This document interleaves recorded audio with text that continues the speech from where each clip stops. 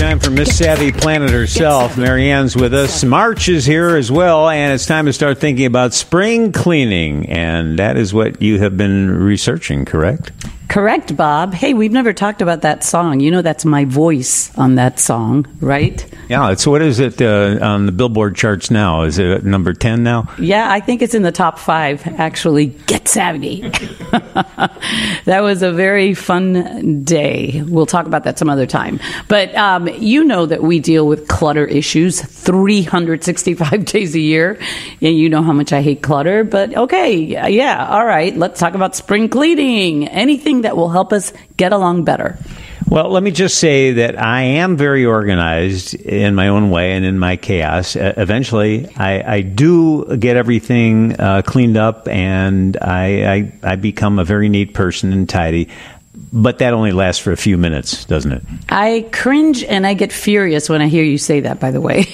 But listen to this. There's good reason to work on building a healthier relationship with our messes, because all the research is showing that clutter increases levels of the stress hormone cortisol that you are obsessed with, and that cleanliness is associated with better health. Plus, other studies show that being surrounded by a lot of stuff contributes to procrastination and diminishes focus and leads to decreased life satisfaction. Well, it is true that cleaning up messes is very liberating. It really is. It is really liberating. So here are some ways to kickstart a realistic decluttering routine. All right, the first one is tackle one category at a time. So this is what you can do, Bob. You can try this. Sort everything in one room into categories. Like it could be trash, dishes, items that have a place like books on a shelf, or laundry, whatever it is. And then you can start cleaning by category. And it might provide a simple roadmap. That's what I do, actually. Well, then you don't get overloaded. That makes sense. Well, and you feel like you're accomplishing something. Like everything that goes in the sink, I'm going to take care of now. And then everything that goes in the laundry, I'm going to take care of that now. All right, the next thing is edit your wardrobe automatically. So I was reading about this, and it reminded me of a friend that you have who did something similar. But this person turns all the hangers in their closet around so they're hanging backwards on a rod at the beginning of the year. And then when you wear them, you turn the hanger the other way. And then this hanger trick gives you a visual proof of what you wear and what you don't wear. So even if you love something, if you don't get around to wearing it like within a certain period of time, like a year or whatever you decide, you part with it. And other suggestions are to host a fashion show wearing whatever your kids and grandkids select from your closet.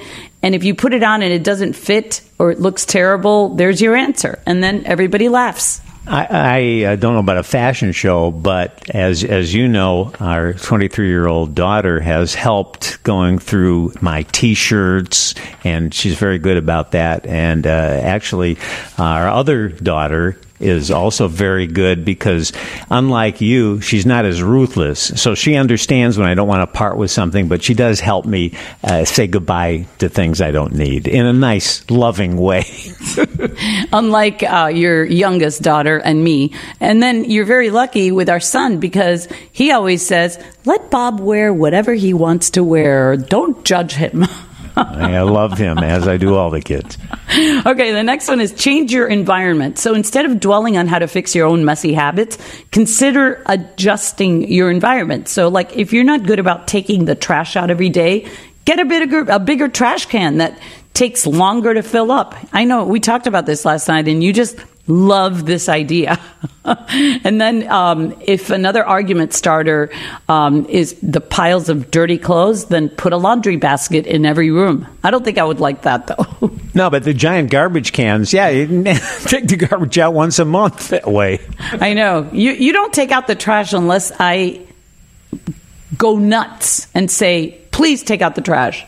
All right. Well, your problem is you want the trash taken out when it's like half full, and I think of the environment, so I don't want to waste the trash bags. Yeah, no, I want the trash taken out if, like, we make fish, and then the whole house smells like fish for 3 days before you take it out. All right, the next one is scan your stuff. So one of the most frequent questions people ask is what to do with their old photos. Well, first of all, you get rid of all the negatives, the duplicates, the generic landscape shots, and especially the pictures of people you don't know or don't like. I love that. Then digitize the remaining more manageable pile by scanning copies with your computer or your phone. You can use a free app like Google Photo Scan, for example, and that allows people to scan photos with their smartphone and then save them on a cloud-based photo library. I have a problem with this one because I scan them and then I still feel like, well, I need to have the backup and then I want to keep the picture. So yeah, I did that, and I have a lot of pictures now on my phone. I did part with some I thought, no, I better have a backup. But the big problem is going down that rabbit hole where you start with the nostalgia. You start reminiscing and looking at these pictures, and before you know it, 4 hours have passed and you've cleaned nothing up. Exactly. We did that yesterday with a video that came up, and we were trying to do something and then we couldn't stop watching the video. Okay. The next one is make donating part of your routine. So first decide where you'd like to donate things you don't need any longer. And there are so many options, because if you know the place you're going to send it to, then you can really concentrate on the options. Like Dress for Success provides used professional attire to low-income women.